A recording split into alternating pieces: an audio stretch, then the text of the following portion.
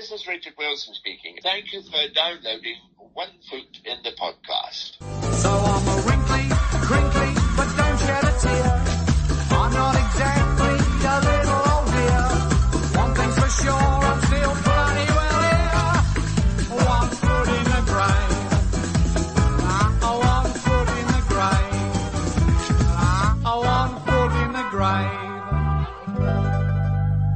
Hello? Hello? 1 foot in the podders, 1 foot in the chimney. A Christmassy welcome to you all, and sincerely hoping everyone so far is enjoying the Christmas festivities. If you're listening to this at a completely different point in time in the near future, then apologies for the depressing intro. A simple hello and hope the spring, summer, autumn is treating you fairly. As ever, I'm Tom, and here again reviewing an absolute Christmas classic in the British comedy world. And with me is a brand new guest who is, it's fair to say, very passionate and healthily obsessive about this extended special. And we've spoken and analysed this episode enough times for me to have the urge to review this with fresh eyes. It's Ant from Manchester. Hello, Ant. How you doing? Hi, Tom. I'm all right, thank you. Thanks for having me on. How are you? Very good. Glad to get going. We are recording I myself was recording this a second time. I believe I recorded this would have been in 2020 with Ben. Yes. But it's been a couple of years. We've been in touch, haven't we, for the last 6 or 7 months. And as I mentioned, been back and forth with discussing certain moments in this show. And I know, is this your favourite Who's Listening, or is it just in your top 5? No, it is my absolute favourite episode of not only of the specials, but of the whole series. Yeah, absolutely. I just love it. That's quite a statement, really. I mean, this aired December the 27th, 1990. Some would say a graveyard slot between Christmas and New Year, but I reckon it gives a true representation of actual fans who watched the episode, because if you put an episode out Christmas Day, you're always going to get millions and millions of viewers, aren't you? But if you put it out that an unpopular slot and you still get a lot of viewers, then that's a testament to the program, isn't it?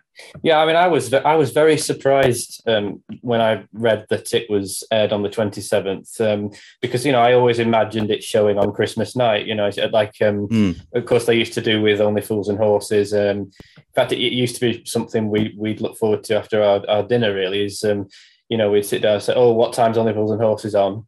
And I think, as you say, I mean, the only issue I think with the 27th really is that people aren't necessarily gathered around. I mean, on Boxing Day, you could at least say, well, okay, people are gathered around the television, they're having a quiet day after that. With the 27th, I mean, there'll be people watching, but it's not exactly the same as people all gathered on Christmas night, waiting for that. I mean, the thing I'd be interested to know, though, is how popular was the show at this point? Because when you think this is the first special, and a lot happened in 1990. I mean, we had 2 series. So a lot has happened. I mean, we've been introduced to Victor. We've spent time in their old house. Then we've seen them move. We've just been introduced to Patrick and Pippa, and now here we are, first special. So it's difficult to say, at this point, how many people were fans, how many were watching, because I have heard a lot of fans say that they think it's around Series 3 that it really took off. So I don't know. It's but I'd be interested to know how David Renwick felt about the 27th. I can imagine, he might have thought, he might have been disappointed, but maybe, given it was quite a new sitcom in 1990, despite a couple of series down, maybe it had to, for whatever reasons, prove its worth to be aired on Christmas night. Maybe. And then subsequent Christmas specials were on Christmas Day, Boxing Day. Yeah. And it, got stronger and stronger, didn't it? I mean, yeah, that's right.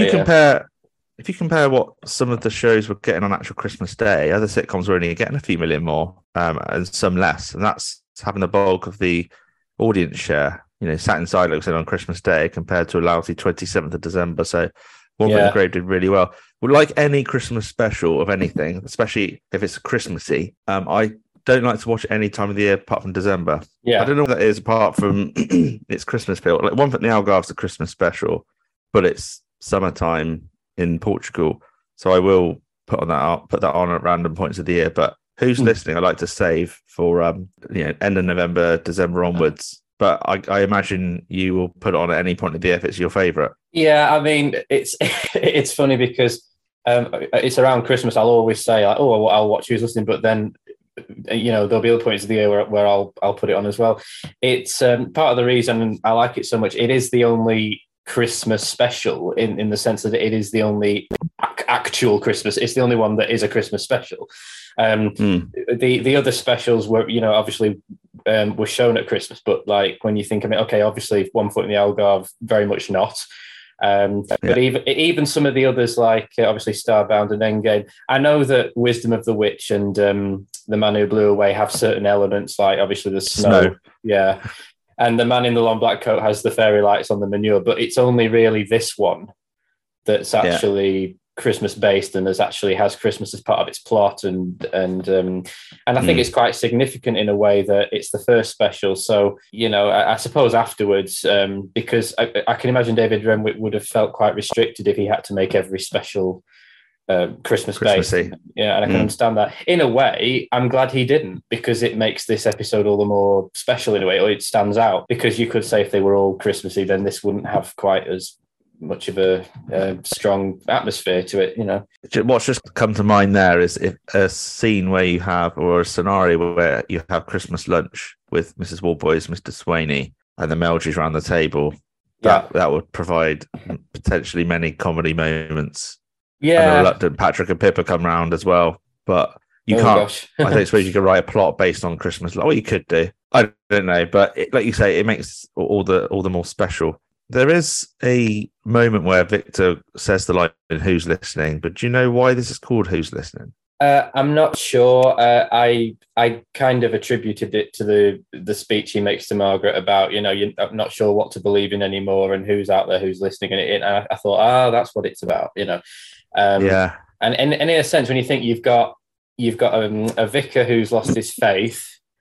You've got a tragedy, or at least what we think is a tragedy, with Mrs. Burridge and her husband, and the episode has a strong basis on why has this terrible thing happened. This man's obviously lost his faith. There's this, and of course it deals with the fact that Christmas is a sad time for a lot of people, especially the homeless, and you think, well, the question "who's listening," you could say, is basically questioning, is there anything out there? Is there a God? Is there some kind of higher force at work? What's going on? True. Yeah, in a way, you could sort of attribute it to all those things. Was Great Aunt Joyce even listening when Victor says that he doesn't want any more petroleum jelly sent to him for Christmas, or any Newberry fruits from whoever sent the Newberry fruits? Yeah, I've never had Newberry fruits. I'm quite interested to try them now after watching this. I can't say if I have or not. No. But should we delve straight into the episode? Should we open up with the first scene? Yeah, sure, absolutely. One foot in the grave. Opening scene is obviously in the Meldrew living room. We see the Meldrews with Jean on the sofa, already getting a Christmassy vibe with the subtle Christmas incidental music opening. I can't tell what instrument it is. It might be. I looked at what kind of instruments there are in the world. Sorry, Mom? Oh, right. She wants to attack all your men in Japan with 2 dice from Mongolia.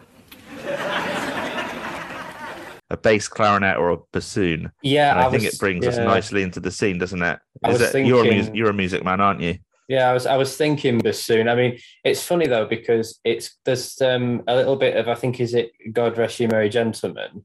But the thing that strikes me, and this is probably just based on me, obviously because of course we've seen the episode, we know what happened. But I always thought it sounded a little bit sinister, strangely enough. I know there's a hint of bells and as a Christmas, but there's almost a kind of feeling of stuff's about to happen. And when you think about it, a lot is about to happen. I mean, this episode, not to go off on a tangent, but part of the reason that I feel that this is such an important episode and such a landmark episode is it sets up the show going forward. Series 1 was obviously about him coming to terms with his retirement, and they lived at the old house and everything.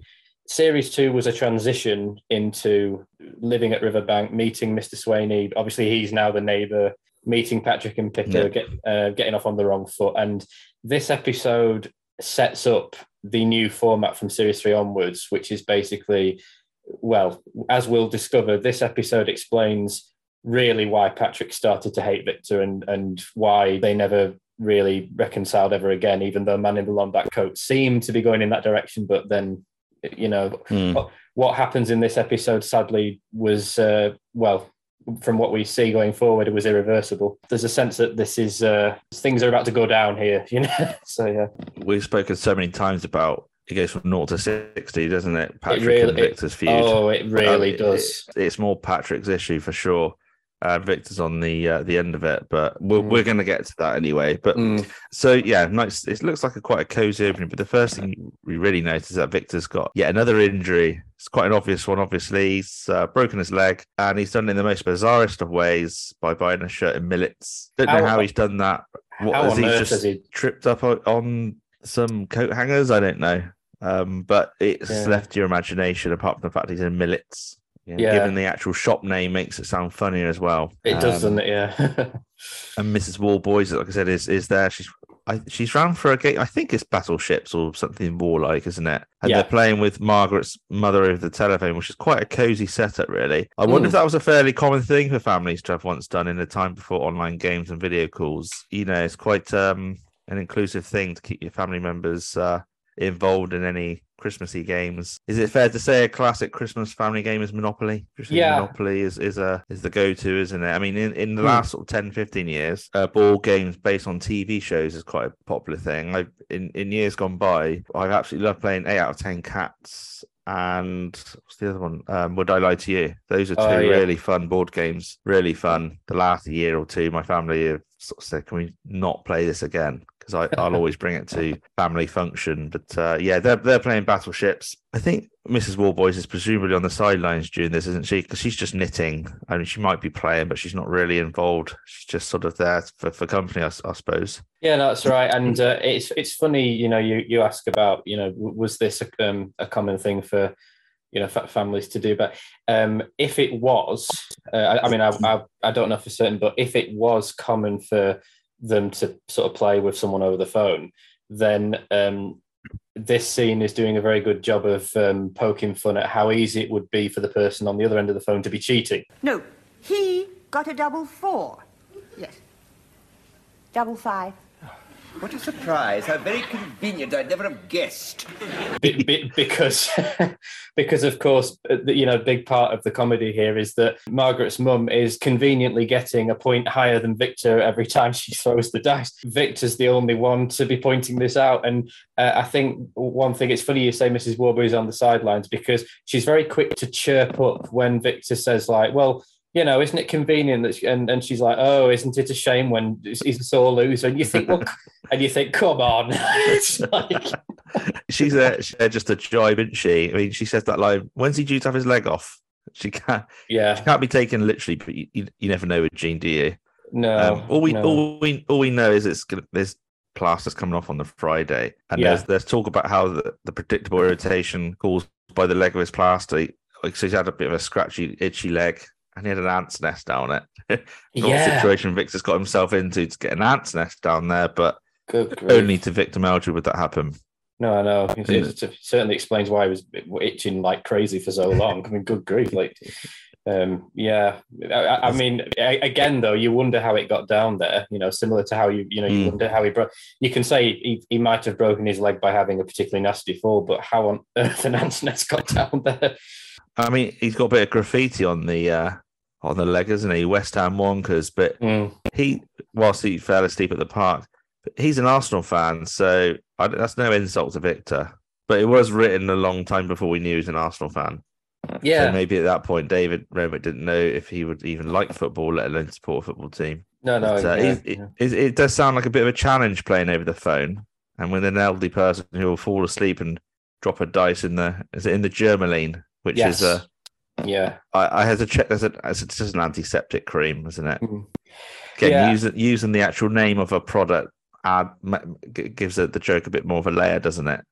Yeah, it does. Yeah, and actually, it's sort of this setup. It sort of reminds me of the sort of ongoing joke in Porridge, where it's like particularly with Blanco, where he says, oh, can you just get that for me, Fletch? And then, of course, he comes up and he says, and the board's rearranged. But of course, the difference being is he can see that something's changed, but he doesn't quite know what. On the end of a phone, you simply have to trust that the person is playing honestly. And after a while, you can see why Victor would start to think that this is a bit hard to believe, that you keep scoring high, you keep scoring exactly one higher than me every time. So, yeah. But I noticed that they're playing with the Sooty Egg Cup, which I think it might be a nod to family board games missing parts, so you have to make do with alternatives. Oh, yes, yeah. Possibly, I don't know. But Victor's really in a bit of a rotten mood. And he is. Obviously, realise he's bemoaning Margaret's mother, the assumption she is cheating, by comparing a tactical approach to that of how Hitler approached the matters, and that's how the Third Reich began. It's actually the game there. That's actually the game they're playing, isn't it? So maybe it isn't battleships. I don't know if they're playing. If it's not battleships, it would be. Oh, I thought I had it in my head then. It probably is battleships, but it's more land war type. Yeah, I thought it was battleships, but then again, I must admit, like I'm not really up on my board games. Like, in fact, it's actually been a while since I played a board game, so I'm not sure. I would assume battleships. But I'm not certain. Yeah. So the game is paused while Margaret's mother needs to go to the toilet, and so that's where they start to reference the broken leg. It's 7 weeks he's had this broken leg. Yeah. And someone had drawn an obscene Salman Rushdie bit of artwork. He was attacked earlier this year, wasn't he? Actually, Salman Rushdie.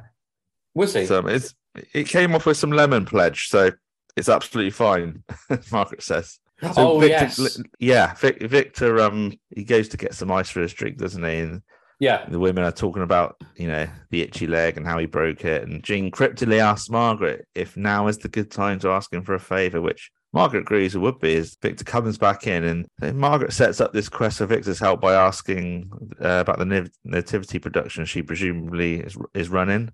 Yeah. If they found someone to play a certain part, I was surprised it didn't set up by Nick Swain actually. Yes, it obviously isn't. And Margaret's mum's fallen asleep, so the game is put on hold for now at the very least. And this is the moment where Jean does ask Victor to play the back end of a cow. And naturally, you're going to be offended by that proposal. I think Mr. Gosling from the Chippy was down to play for it. Afraid he looked too stupid, so they thought they'd ask Victor. Just another Jean gaff. Yeah, directly insulting Victor, and not very good, is it? I mean, this is something that I don't know, like whether people will agree with me on, but I'm always a bit torn with Mrs. Warboys sometimes. Whether, like, obviously there are times where she's very tactless. She'll say something completely innocently, not appreciating how it sounds.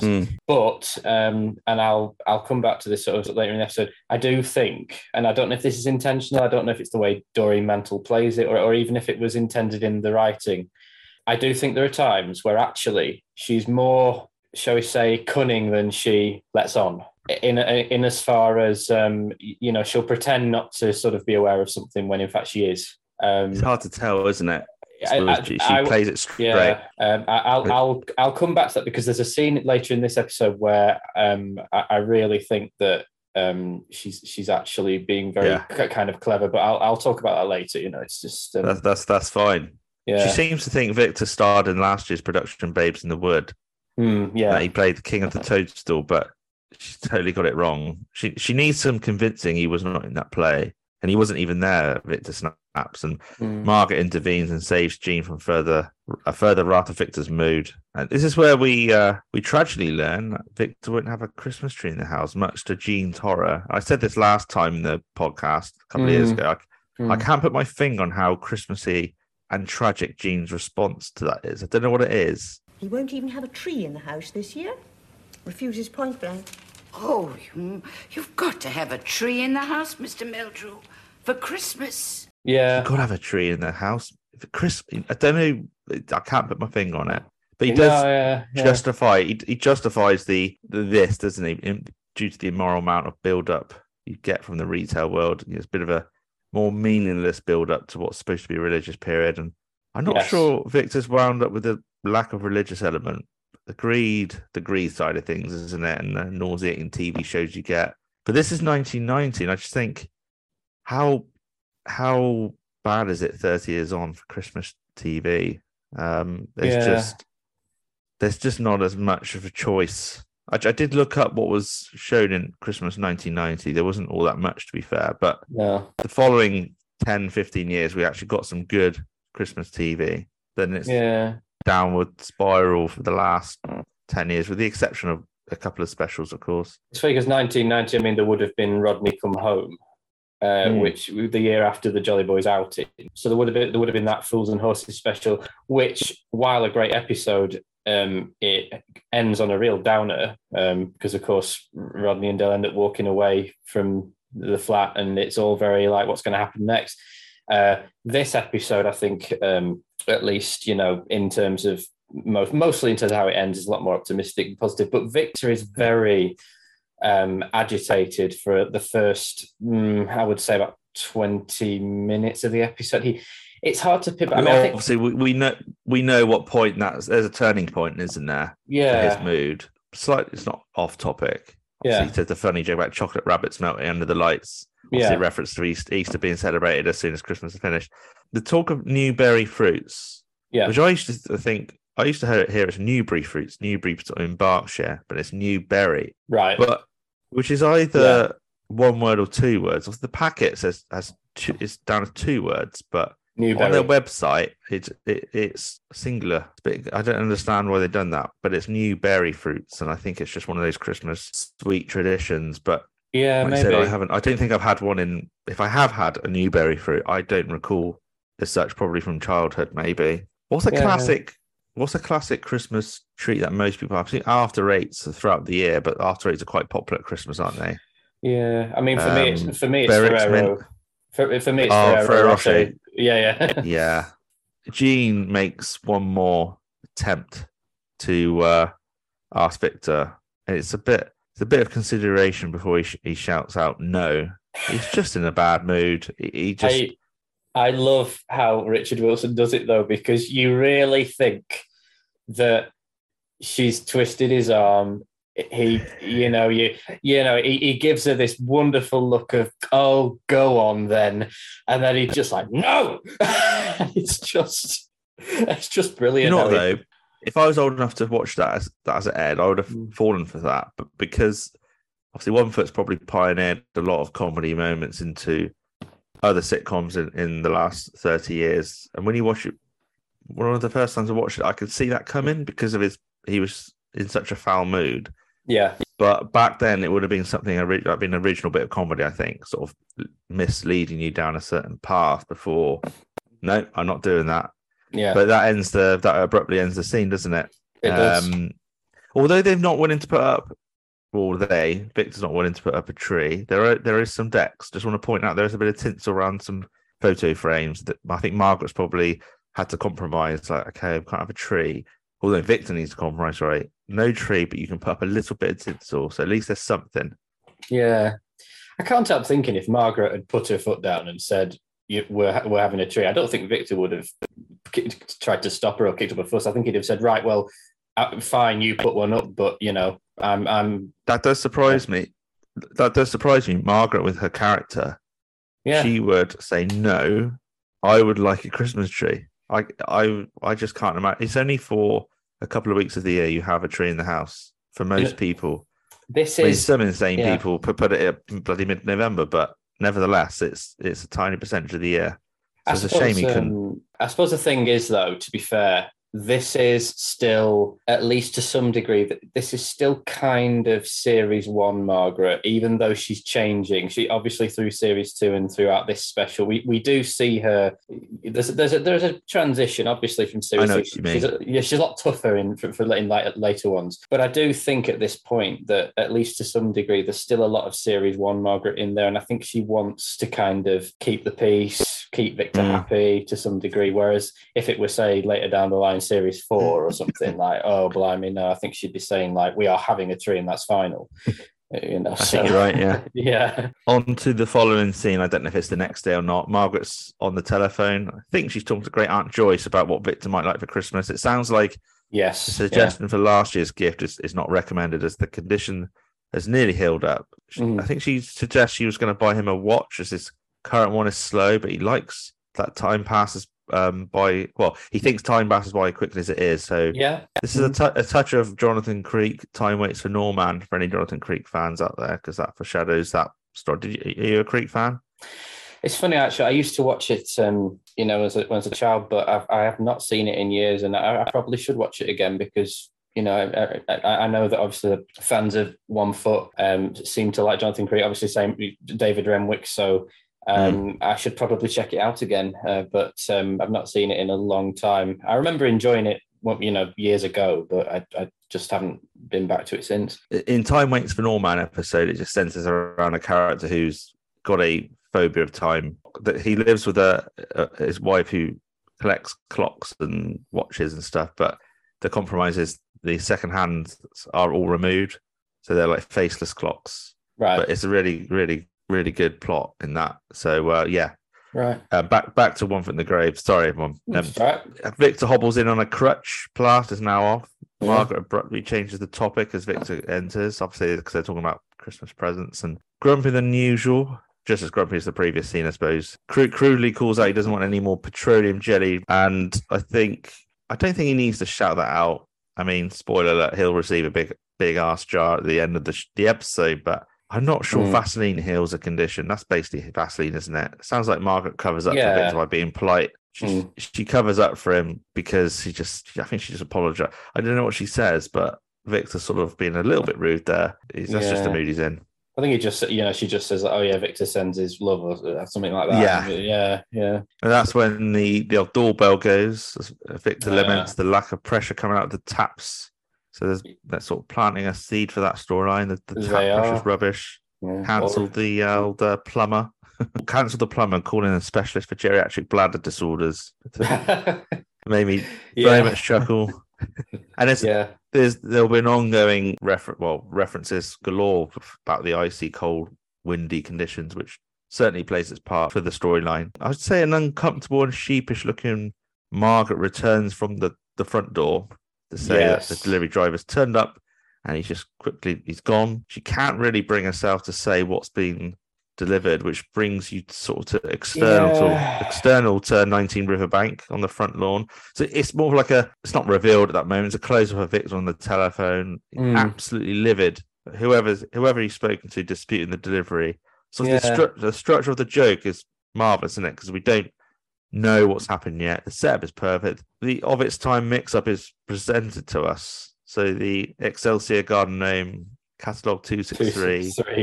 Exasperated Victor then reveals why he would want 263 garden gnomes. Instantly see that long shot of all the names on the front lawn, which it doesn't look like 263 to be fair, unless they're spread out onto Mr. Swaney's garden, but there's a lot.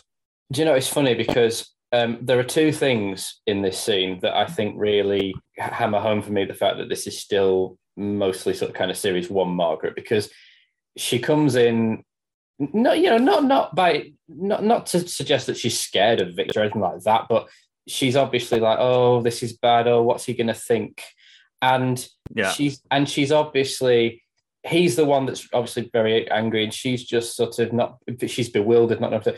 The thing is, Margaret later down the line would have been more angry than him. She'd be coming in going, oh, for God's sake, Victor. And rather than, you know, her being all distressed because one gnome has fallen over and sort of like, we need to get him in, you know, she'd be really having a go at Victor. And that's the thing, is that we're still in early days. This is the long-suffering wife, Margaret, rather than kind of how she becomes later. Now, that's not to suggest that. I mean, there are exceptions, as Ben rightly pointed out. There are episodes such as Dreamland and Endgame where it gets to the point where she's really quite nasty, and you really think, like, you know, it goes too far the other way. But this is still, you know, to a large degree, the sort of sweet Margaret of Series 1 who just doesn't really know what to say or do for the best, and you can understand Victor's frustration because, you know, I mean, he says, like, you know, why on earth would I want 263 gnomes? But at the same time, there is a part of me that thinks that from the point of view of whoever's on the other end of the phone, if someone actually rang up and ordered 263 garden gnomes, it's not really your place to question it. You might think it's weird, but if that's what they want, that's very true. You send it to them, don't you? You know, that's a bit like that's a bit like the in Endgame when the caravan was returned, and it isn't their caravan, but it's been crushed, and the guy I can't remember his name now at the scrapyard. Yeah, it's like well, I just returned it. That's what you did ask for it. But to be fair, that guy at the scrappy got the wrong end of the stick. Yeah, but I suppose you were saying about Margaret being a bit more submissive. Basically, I think that's what you're getting at, which I agree. But there is the exception in The Man Who Blew Away. She's sort of quite afraid to tell him that their car has been found in Finland. And I think also in Wisdom of the Witch, there's, when they've got their rooms being graffitied. Yes. Laughing gear around this or something. Yeah. And she really doesn't want to tell him. So there are moments where she's like, oh, God, he's going to explode. But you're right. Very true. Yeah. But largely speaking, she does come out of her shell more and more. But back to this specific scene with all the gnomes. Financially speaking, the Meldrews are at risk of going savagely out of pocket, as any slightly damaged gnome will be charged for. And with that, a couple fall over due to the poor weather, which supports the plotting earlier when Victor lamented the windy weather, and will come up again later on. And they're in trouble. They need to bring those gnomes inside, which does bring us to the Meldrews indoors, nighttime in the kitchen, as we see a handful of gnomes plotted around the kitchen, which brings about some chuckles from the audience. And Margaret checks the phone line that it's dead. So we'll know how that play out later. But that supports the very thick plot. A lack of contact for certain family members as the episode progresses. Not family members, but other families away from the Meldrews will be impacted by a lack of phone lines. Yeah. And she steps into the living room and we see a shed load more of just such a shite. Which is such a sight, of all these gnomes, which the audience absolutely roar with laughter. It's one of those classic visual moments, isn't it? It's very clever and memorable. Just works so well with being a Christmas special as well. That certainly helps. They're not just garden gnomes, they're obviously elf gnomes. They're just dotted around everywhere. And I just wonder, they've got 2 spare bedrooms. I reckon they could have chucked in 263 into the spare bedrooms, like neatly piled them up, laid them down. But this is a sitcom, and that would be boring. It's much, much more fun. Yeah. The house being decorated from top to bottom with these Christmas garden gnomes. And there's even gnomes surrounding their bed. Yeah. And some in the wardrobe. I suppose you could explain it by saying that they're so sort of paranoid about one of the gnomes getting broken that they thought, well, we better stand them up and spread them out, because if one gnome topples over, knocks another one over, and so on, and if we put them lying down in a pile and say the pile collapses, they just don't want to be in a situation where they're having to refund the company for goodness knows how many. What I'd say. Yeah. You said if you order a large quantity of something, it's not for them to question, are you sure you want this? I think some companies would go, we just want to triple check you want 263, because it's going to cost them money to come and collect them, even though they charge the customer probably. I'm just going into fine detail for no reason here. Yeah. They still have to pay a delivery guy to turn up and collect them, and that's admin costs. So if I owned a business selling, for example, garden gnomes, I'd be like, let's just triple check. 263 is an odd number. It is an odd number, but then again, some companies, or even putting companies aside, even some employees may very well take the attitude of, well, look, the order came through to us as 263 gnomes. If there's been a mistake, it's not our fault. And I'm not saying that's the right attitude to take, but that it could very well be the case that they just think, well, if there's a screw up here, it's not us. It's his fault. He should have made his order more clear. My job is to do the orders, not to question them. Obviously, what you're saying is absolutely the sensible thing to do is to check. But some of these people might just go, you know what? That's what you said. You said you wanted 263 gnomes. So that's what we gave you. Now, of course, he didn't say that. He said catalogue 263, but they heard it that way. So as far as they're concerned, it's not their fault. Ladies and gentlemen, I did say that we had a healthy obsession for this episode. We're going to the most detail of analysis. What could I possibly want with 263 bloody garden gnomes at the first place? We'll move on because I think we'll be here till the early hours at this rate. The way we're, Yeah, I could talk about this for hours. Yeah, Victor asks about the phone lines of Margaret. That reinforces things further. There's power cuts now due to the bad weather. Victor sort of berates Christmas TV. Cilla Black, particularly. I don't know what David Renwick must have.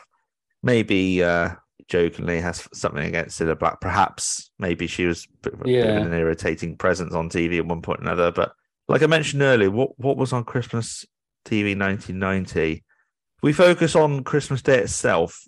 Otherwise, we'll be here forever trawling through the old Radio Times. But I did look this up. Highlights include, obviously, Rodney Come Home, Fools and Horses, Bread, Birds of a Feather. All right. There was Yes Minister. Oh, there was this. Yeah, Yes Minister's the Snowman, which was a 1982 creation. Right. So, Fools and Horses aside, 1 foot, even back then, I think would be majority of comedy fans' preference, I think. But yeah, I did get Cilla Black, as Margaret points out, her appeal was her infectious laugh. So, Victor compares it to a hyena on anthrax. Yeah, good one. and he takes out his bad mood on a gnome staring at him. He knocks it over. So that's going to cost you, Victor, if that breaks. Yeah, quite. Goes off on a bit of a mini monologue about Christmas, how all the miseries in the world seem 100 times worse at Christmas, which I think that's a fair comment to make. What do you want for Christmas? A set of razor blades to slash my wrists with. Which was a very quick line. She does that, doesn't she? Yes. Does it in 1 foot in the Algarve. Something about something for his face. Try a pillow or something. Yeah. Can't remember the exact line. She's quite razor sharp comments from Margaret. Yeah, I mean, razor blades was a. Yeah, it was. Yeah, just going on and about how miserable Christmas is and everything, and then it's like, what do you? Well, now that you've depressed me this much, just give me a set of razor, please. Well, she's upset though because he's just not in the Christmas spirit, and I'm sure she would be someone who's getting a Christmas spirit, but he's very much spoiling the mood for Christmas. Victor's so he's so anti-Christmas. I think he's probably convinced her in a previous conversation early in the year that they didn't really need to do Christmas this year, like no Christmas presents, and they agreed that it was going to be like a ritual. I mean, it's definitely not going to make Margaret feel better, but yeah.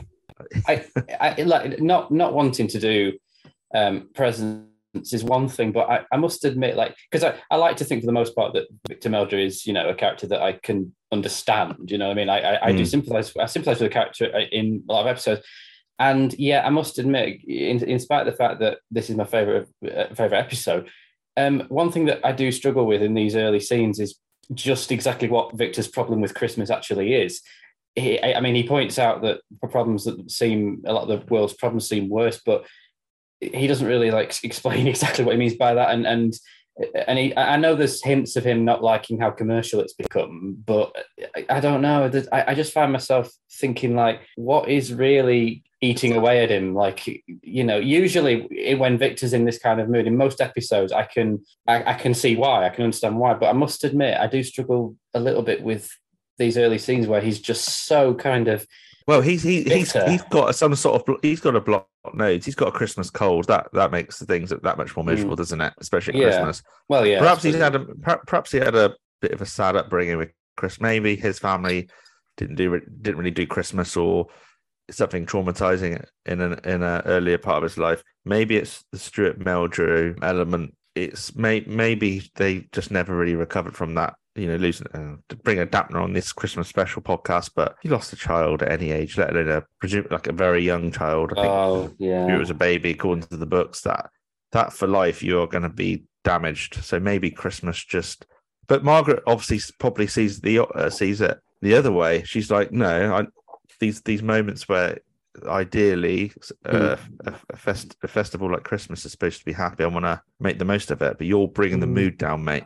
So they obviously clash with that side of things. But anyway, it just gets from bad to worse for Victor with his mood. And it brings us to possibly I don't want to say a turning point, but reflectively speaking, will be a turning point later. But we're now in the video store.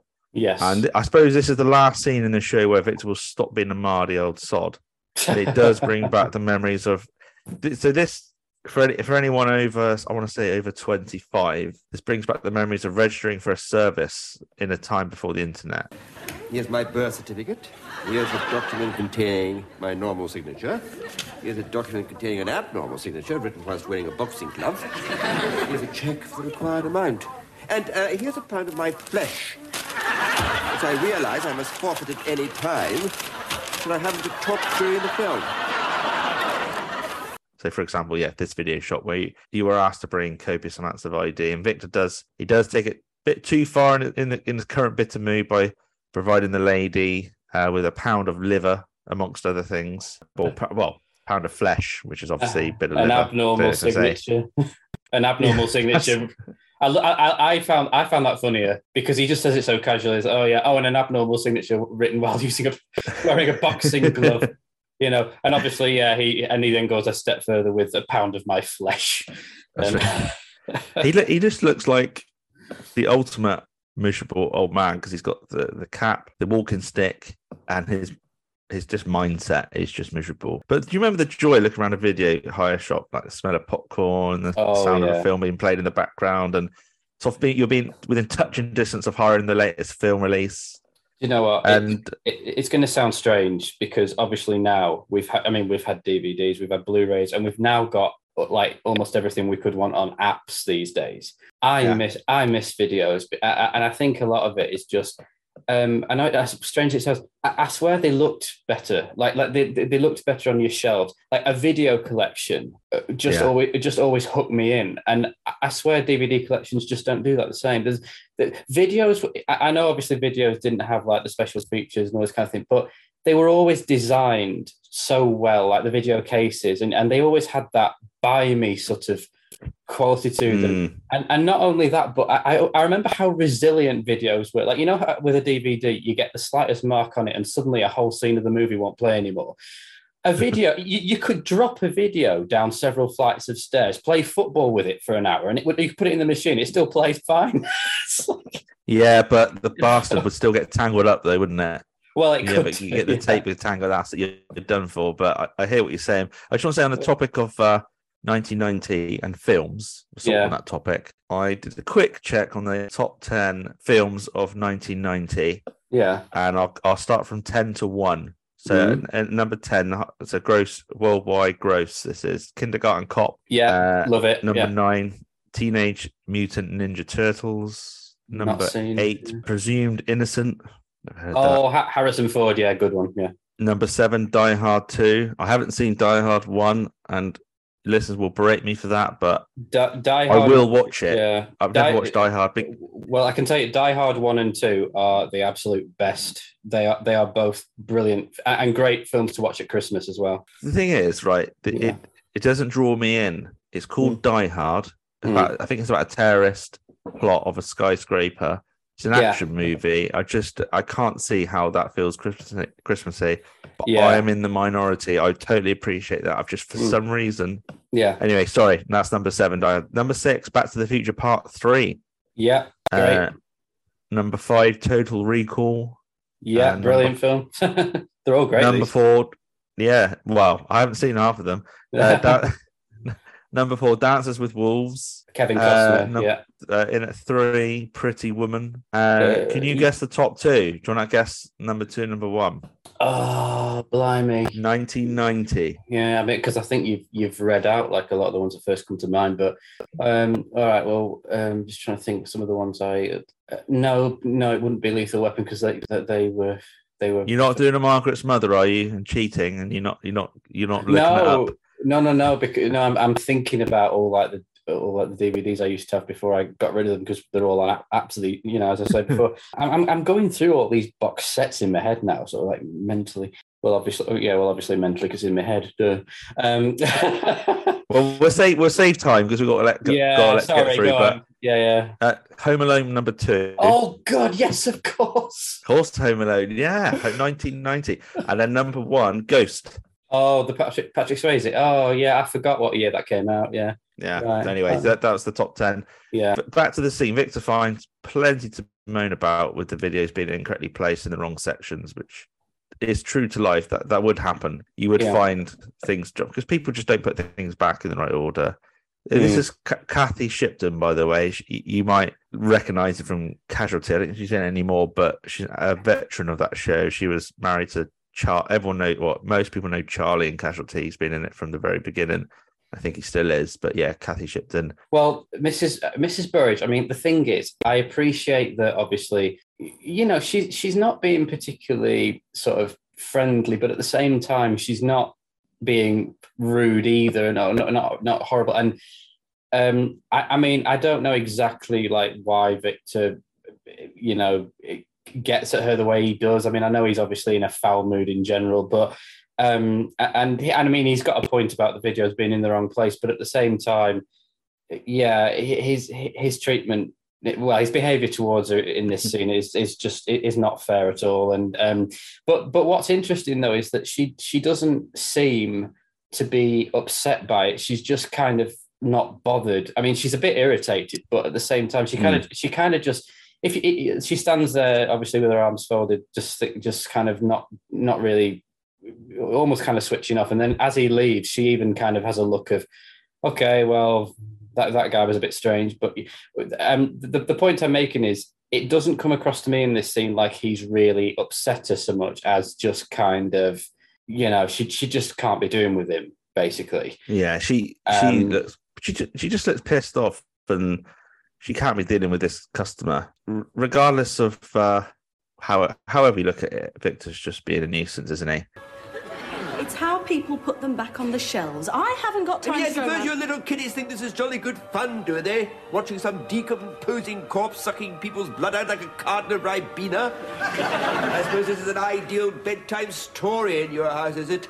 Yeah, he is, just not being very polite, and he will repent his sins. That you worry. We know what's happening, but he's been a bit of an miserable old sod. Let's face it. Yeah, and yeah, he's after a film with what's the film he's after again? Was Jimmy Cag? Angels with Dirty Faces. That's it. And that reminds me, in Home Alone, isn't there a made-up film that Kevin watches? Angels with Dirty Souls? Filthy Souls, yeah. Filthy Sunset. Yeah. So I don't know if it's a rip-off of that or not, but yeah, that's not the longest scene, but I wonder if Victor's like this all the time, in between the episodes we know, in One Foot in the Grave universe, if it was real, is he like this in retail? Is he this, passive aggressive, or even class as passive, but I'm not bit of a nuisance. I'm not going to say too much because obviously we're going to get to it afterwards. But I will say, given what we learn about her later, it's a wonder she's at work. I mean, I know she's got a little boy to support. True, I was going to say, but you'd think. I mean, that this is meant to be quite soon after the tragedy that we're going to learn about, and I just kind of think, wow. Yeah, she's. I mean, I tell you what, if her response to what has supposedly happened is to go into work and to just be not all sweetness and light, but let's remember, she's not being, it's not horrible, it's not rude. I mean, fair. Yeah, if you're a mystery shopper, the most you'd say is, well, she's sort of, blaming the fact she hasn't got time to, and she's not, being accountable for the messy display or the incorrect display. But yeah, when we know why, anyone will get off of the free pass with what she's going through. But we'll move on to the next scene, because in the back garden, presumably, again, I can only assume it's the next day or whatever, Margaret's working in the back garden, clearing up all the leaves, requests help from Victor to do his bit of front. Victor momentarily explains how they got the plaster off his leg, so that covers that part of the story. Quick question. Yeah. What is the mind blank? What's the reason David's written in a plot or a storyline that he's broken his leg? Is it just for the gag about trying on a shirt in millets? Is it so he looks like classic kind of old guy with a walking stick? Is it just what's the reason?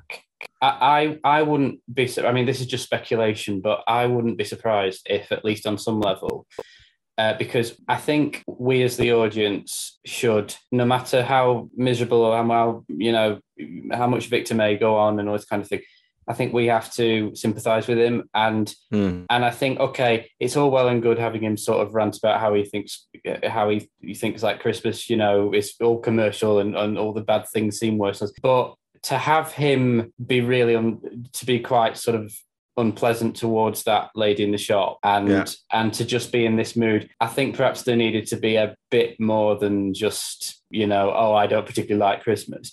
So to have him be in a situation where he's broken his leg and then on top of that had an ant's nest down it and he's been going through a rough time. And then, of course, you know, he's hobbling around with his cane. It just perhaps helps us to understand a little bit more why he's the way he is. And I think it makes us more forgiving towards him later on when he thinks, maybe. You know, when he thinks that I need to make things right. But also just, there's a couple of gags, is the ant's nest down there, plaster part of the leg, and there's the West Ham Wonkers element. But it's inside the house now. Here lies quite possibly the birth of a future fallout, but we won't go into that just yet. It looks like, from Victor's point of view, a posh-looking parcel and a card has just arrived. Great Aunt Joyce has come up with the goods this year, it seems. And once again at the front door. So the front door, you see the apparent row of houses opposite the Meldrews, which actually aren't there in real life. If you get down to Tresillian Way in Watford, in Christchurch, because they need to be, they need to have that row of houses appear opposite, just because there's a few storylines later on in the series, not storylines, but comedy moments where Mr. and Mrs. Ellsbury's mum just trying to watch the TV through their window when they got the 50-inch telly. There's the Affair of the Hollow Lady moment when he's climbing through the window, the phone rings, and it's someone saying someone's breaking into your house. They have to have houses opposite 19 Riverbank, but there isn't actually any houses at all for real. But the point I'm trying to make is there's a angle of Victor when he stood on his doorstep, and behind him it actually looks like there are those white houses that look like Victor Margaret's and Patrick and Pippa's opposite. And I think if they just filmed momentarily in a different part of Tresillian Way, because that's not like a backdrop of a print of the houses, that's actual houses. So I thought in front of Tresillian Way, in front of 19 Riverbank, it's just a wall, and you can see like some trees and there are some houses, but they are totally different kind of build. But in this scene, if you have to, I can't remember how many minutes in, there is actual houses behind Victor that look real. It's hard to describe. I just had to rewind it back a few times. Thought if they just, I couldn't explain it. Well, no. I couldn't understand where these houses appeared from. They must be, I don't know. No, I'm not sure. Yeah, it's interesting that I hadn't noticed that before. But yeah, no, good point. But anyway, the gift is a posh bottle of Plonk. Victor's sporting probably for the first time a grin, a smile, a pleasing but surprised look on his face, shall we say? Then it switches to the garden. This time back to green-fingered Margaret carrying out a bit of gardening when she's interrupted politely by a gentleman who introduced himself as Tom Croker. He opens up with the line, "Are you winning?" And what does he mean by that? Yeah, I think he means, you know, are you doing well? Are you ahead? Are you getting most of your gardening done? I guess that's what he's saying.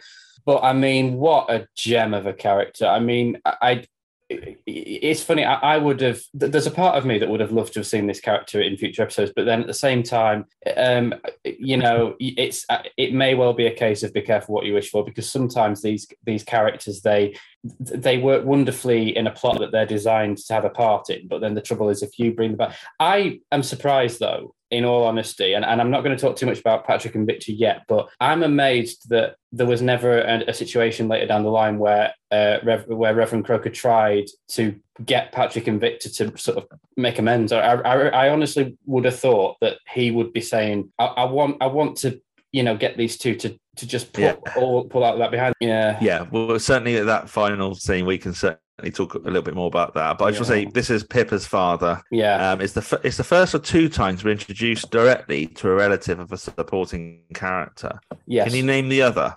Is it Pippa's brother? Yes. Nigel. Yeah, Jeffrey Perkins. We don't really get to know him, do we? Though, to be fair, I mean, like at least with Reverend Croker, we do get to know him personally, but Yeah. like, I tell you what though, is it Jeffrey Chater? The Jeffrey actor? Chater, yeah. He died not at age 100 in 2021, I think, last year. So he lived to a grand old age. And what I love about his performance, about how he portrays his character, is that he plays this such like a wonderful human being, and yet at the same time, he doesn't overdo it to the point where he's larger than life. You know, when you get a character who's so sort of wonderful that you almost think that they couldn't exist in this world. And he's not like that. He has his, as we'll see later on, he has his limits. You know, his patience can be tested, but when he speaks, it just sounds like poetry. Oh, I tell you what, motion. Yeah, he's a smashing character. I mean, I won't say too much more because we'll learn more about him. But yeah, absolutely. I think he's probably my favourite guest character, which makes sense. Favourite episode. So yeah, yeah. I think there's another minor. I don't want to call it a continuity error, but in Hole in the Sky, when Victor tracks down a Jeffrey Croker, played by Mike Fenton Stevens, I just wonder if Victor would have gone, oh, well, I knew of a Croker, but that was a few years later, to be fair, so he might not have. It's fair to say you could easily forget your neighbour's father's last name, because Pippa's obviously now Trench, so to be fair, you won't remember. Anyway, yeah, so I suppose, he's invited in to come inside, naturally, because it's cold and windy, even though Margaret's working out in the garden. We cut to Victor around the front, clearing out all the leaves. Just to highlight again, it's that time of year and it's very windy and it's just a mess on the gardens. Very Christian of Margaret to invite Tom Croker inside as he's momentarily spooked by all the gnomes, and then you cut back to Victor. Quite a lot of switching of scenes here. Victor notices the door slams shut, and he obviously knocks on the door, which is answered by Tom Croker. By this point, Tom Croker has actually picked up a bit of random literature, which I think it's the literature found inside the magazines in the first scene, where Victor says you've got half of a rainforest in here. So it's very convenient that when the door opens, you've got a vicar holding some religious pamphlet of sorts, and it confuses Victor, doesn't it? Oh, good morning to you. You must be Mr. Meldrew, Tom Croker. Yes? I am sorry to disturb you like this. I won't need to impose upon you too long, I'm sure. It's just that I'm sorry, I'm really not interested. Yeah, but I was like you, stranded on the outside without a key. Happens all too often, doesn't it? Yes, I know. How much are the magazines? I beg your pardon? 30p, is it? To cover the cost of the printing? I think there's a touch of in Luton Airport, Milton Keynes screen with this misunderstanding from Victor, because he obviously suffers from a complete brain fog, or a brain fart, should I say, and he thinks he's turning away a religious preacher. Why did I say it's a touch of in Luton Airport, Milton Keynes scream? Oh, is it because? Oh yeah, so in that episode where he takes all of the party guests to Mr. Swaney's by mistake, and he chucks out Mr. Swaney. It's like the reverse of that. But yeah, I love and that was a classic example. I don't know what it is, but there's something about the way Annette Crosby delivers the line, "You have just thrown Mr. Swaney out of his own house," that just cracks me up. This is actually the scene, by the way. You know, I was banging on about the backdrop to Victor. Yeah, where there looked like a row of white houses. This is the scene, but there isn't any. It's not a backdrop put up by the art department. I couldn't work it out, because on one side there obviously are houses to the left of Riverbank. If you were to step outside of the Meldrews' house, to your left there'll be a row of houses. That's where in Luton Airport, no one can hear you scream. That's where that old chap was holding the party. But to your right is a junction where it just leads on to another part of the close, or another part of the estate. Sorry. Yeah. So yeah, if you look at that scene, I can't work out where those houses are from. Anyway, sorry, I'm not going to go over that part of the scene anymore. It's all right. Yeah, not a problem. Time limited and all that. Victor, again, he tries to buy the very literature he owns. Well, like he's paying someone, like he's paying a big issue worker. Like, okay, he just have the money and go. Well, it's probably because for him, it's like all those times that someone's come to his door and he's just been like, "Oh yeah, okay, fine, whatever, go away." And it's now just happened so many times, isn't it? And he's just forgetting that he's on the outside of the and I must admit, he's not with it, is he? Well, Reverend Croker, to be fair, I think it's a bit unfortunate that he says certain things like, I was like you, trapped on the outside, and he sounds like one of these. I was like you, and he's like, oh yes, I'm sure you were, yeah, blah blah blah. Blah. Yeah, and he's just like he thinks he's talking. He thinks he's talking like what's the word? He's speaking like. Oh yeah, like a metaphor, yeah. A metaphor. Yeah, because he's literally saying I was stuck outside. Yeah, and I don't want to take up too much of your time. I mean, that's what you'd expect the person on the outside of the door to be saying to you when you answer, wouldn't you? So it's just unfortunate choice of words, I think, on his part. Yeah. Well, Victor obviously realizes his mistake pretty quickly, and it follows with Tom Croker and Margaret looking on it in a bit of disbelief, and we're brought into the living room now. I think one of the most profound scenes in One Foot, and certainly up to this point of the series, where Victor and Margaret sat down with Tom Croker, keeping him company whilst he talks about his faith and his aspirations for the future. I think Margaret's somewhat, sucking up to Tom. That's a bit of a dodgy phrase, but being in a respectful position of his community is something I think people might do, but whether they're in the company of a policeman, a doctor, an actor, whatever the aspired job might be, ordinary people, quote unquote normal people, feel obliged to impress or gather acceptance, and that is what Margaret's doing. She sort of says, Victor tries to basically go to church. I can't remember the exact line. It's wasted on Tom Croker anyway, because he reveals quite an unexpected fact about him. Victor may, but I'm afraid I don't. Don't what? Believe in God. Yeah. So he talks about his crisis in faith. It's obviously taken its toll on his beliefs. Oh no, I can remember quite clearly when I first discovered God. It was September the 4th, 1951, and then I lost him again one day last summer. Woke up one morning in July, he was gone. Make him sound like a hamster. He actually talks about when he first discovered God, which specifies as September the 4th, 1951, which I realise is David Renwick's birthday. Oh, right. Nice little Easter egg there. It's not the first time he's done that, because Stuart Meldrew's date of birth, according to the book, is also September the 4th, 1951. Oh, blimey. But yeah, he found him in 1951, basically, then lost him again. Lost him again. One day last summer, which you could take that. The reason why I laugh, obviously, because Victor says makes him sound like a hamster. It breaks the mood, but that with that bit of writing, you could read into it and think, was Renwick writing the sitcom and losing himself spiritually as he started his One Foot chapter? Maybe he was thinking, I don't know if I didn't know, but it's a good little line. I love that. There's such a childlike innocence to Reverend Croker as well, because he's sort of like, well, obviously I used to, but then I used to believe in fairies and elves, and then of course he's like, well, and the SDP's economic policy, but yeah, that's the second time SDP's mentioned, isn't it? I think Margaret talks about it in series 1, because he complains about Thatcher. And well, you did vote the SDP, which meant they got. But yeah, when I mentioned about Renwick losing himself spiritually, I meant sort of like, if this is out 1990, Renwick would have been writing this probably 88, 89.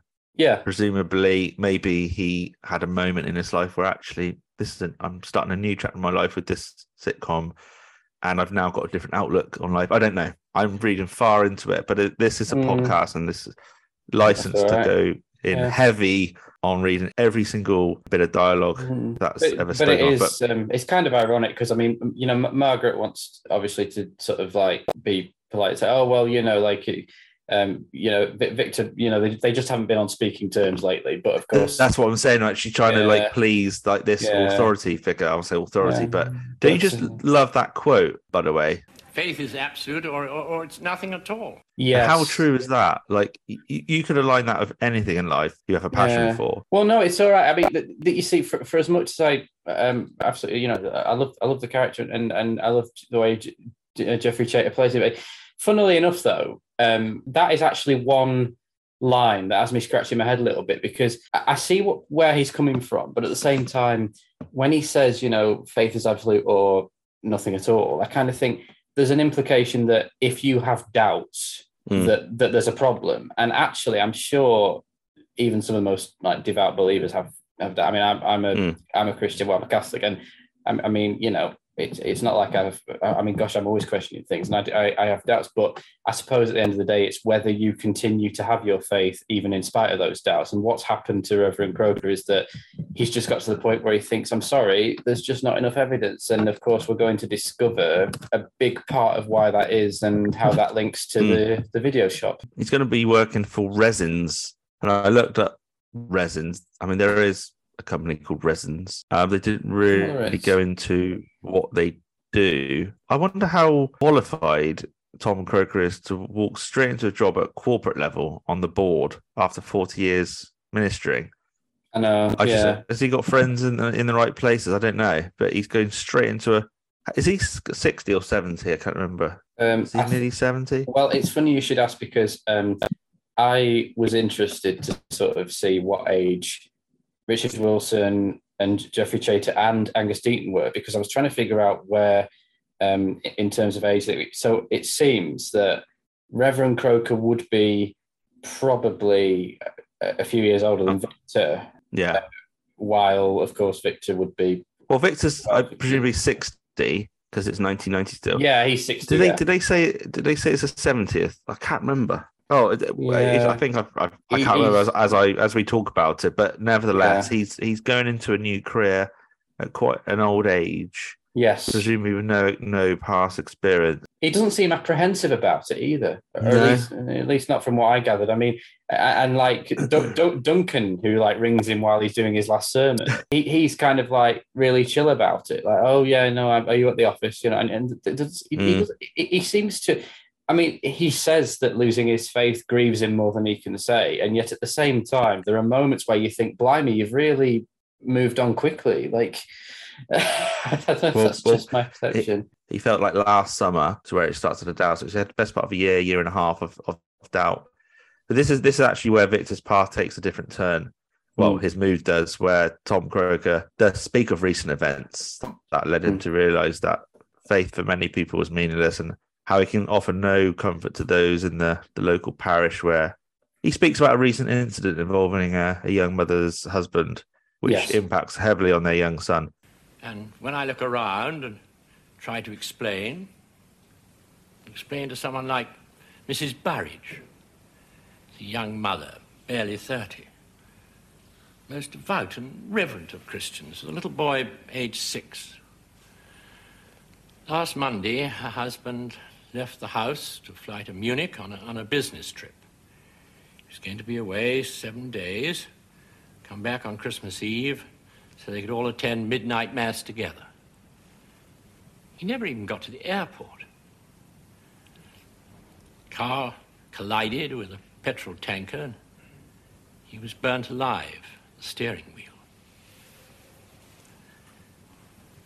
Words of comfort come hard, Mrs. Meldrew. Well, there isn't much you can say, is there? It's pitiful to see a woman with her appetite for living so absolutely crushed. And yet from somewhere she finds the strength to carry on with her life, which can't be easy. Working in that video shop all day long, dishing out death and destruction to amuse the masses. Perhaps you know her. It's quite near here, corner of Hogarth Avenue. Young girl with long blonde hair. No, but then I very rarely go in those shops.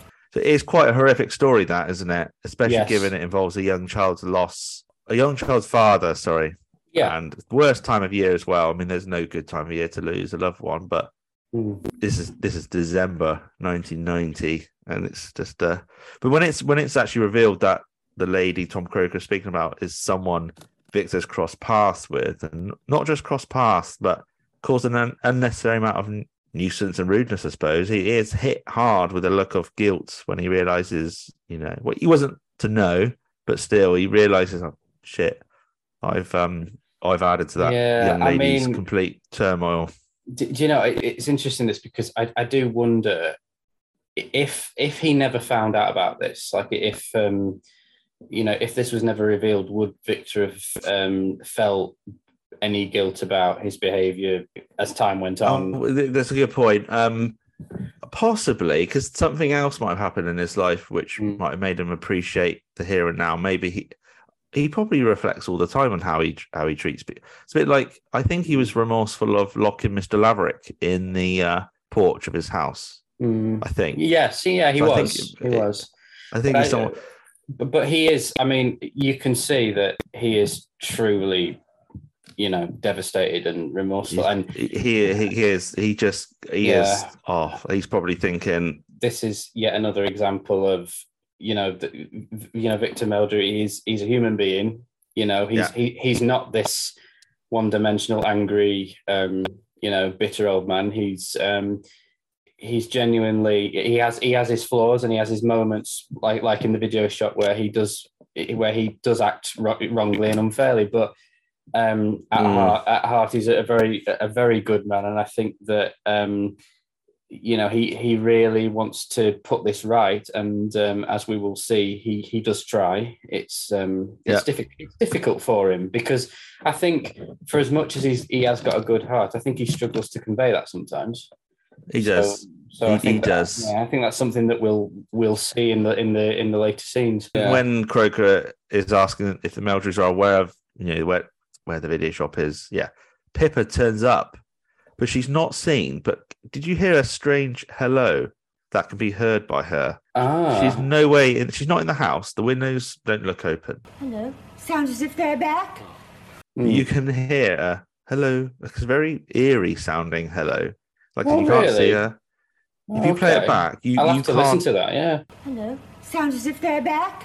It doesn't sound like she's shouting it out through the letterbox or the doors ajar. You just hear hello. It's really weird. I'm sure I spoke about this last time 2 years ago, but at that moment, the mood is back to a more upbeat manner as Tom Croker exits, leaving Victor reeling to himself at his past behaviours, which ends the scene. And we'll stop right there. Thank you for listening. I don't know who's listening, but thank you to whoever you are. Since there's a good hour and 10 minutes left of recording, I thought I'd break this up into a two-parter, so please stay podded for the second part coming up very shortly. But leaving the discussions at this interval, just to summarise, Victor's recovered from a broken leg. He's participated in a nativity play, playing the back half of a cow whilst the front half had gone missing. And Victor's inadvertently caused further grief to Mrs. Burridge at the video shot, whilst as local Reverend Tom Croker has become acquainted into the Meldrews' lives, announcing his stepping down from his role in favour of the corporate world. It actually mirrors what Jonathan Creek would aspire to be doing, coming to think of it. Although I'm not saying Jonathan Creek's previous career as a creative consultant for a magician is in any way the same vibe as being a vicar, although some may say the two are interlinked, but I'm not here to offend. Should also remind you that Ant, who I've had on, is the chap who plays the outro on the podcast, a little rendition of One Foot in the Grave by Eric Idle on the organ. Thanks again for listening, and we'll be back with part 2 in a few days, so do contact me through the usual channels and let me know if Ant or I made any sense whatsoever and if we missed anything out. Merry Christmas.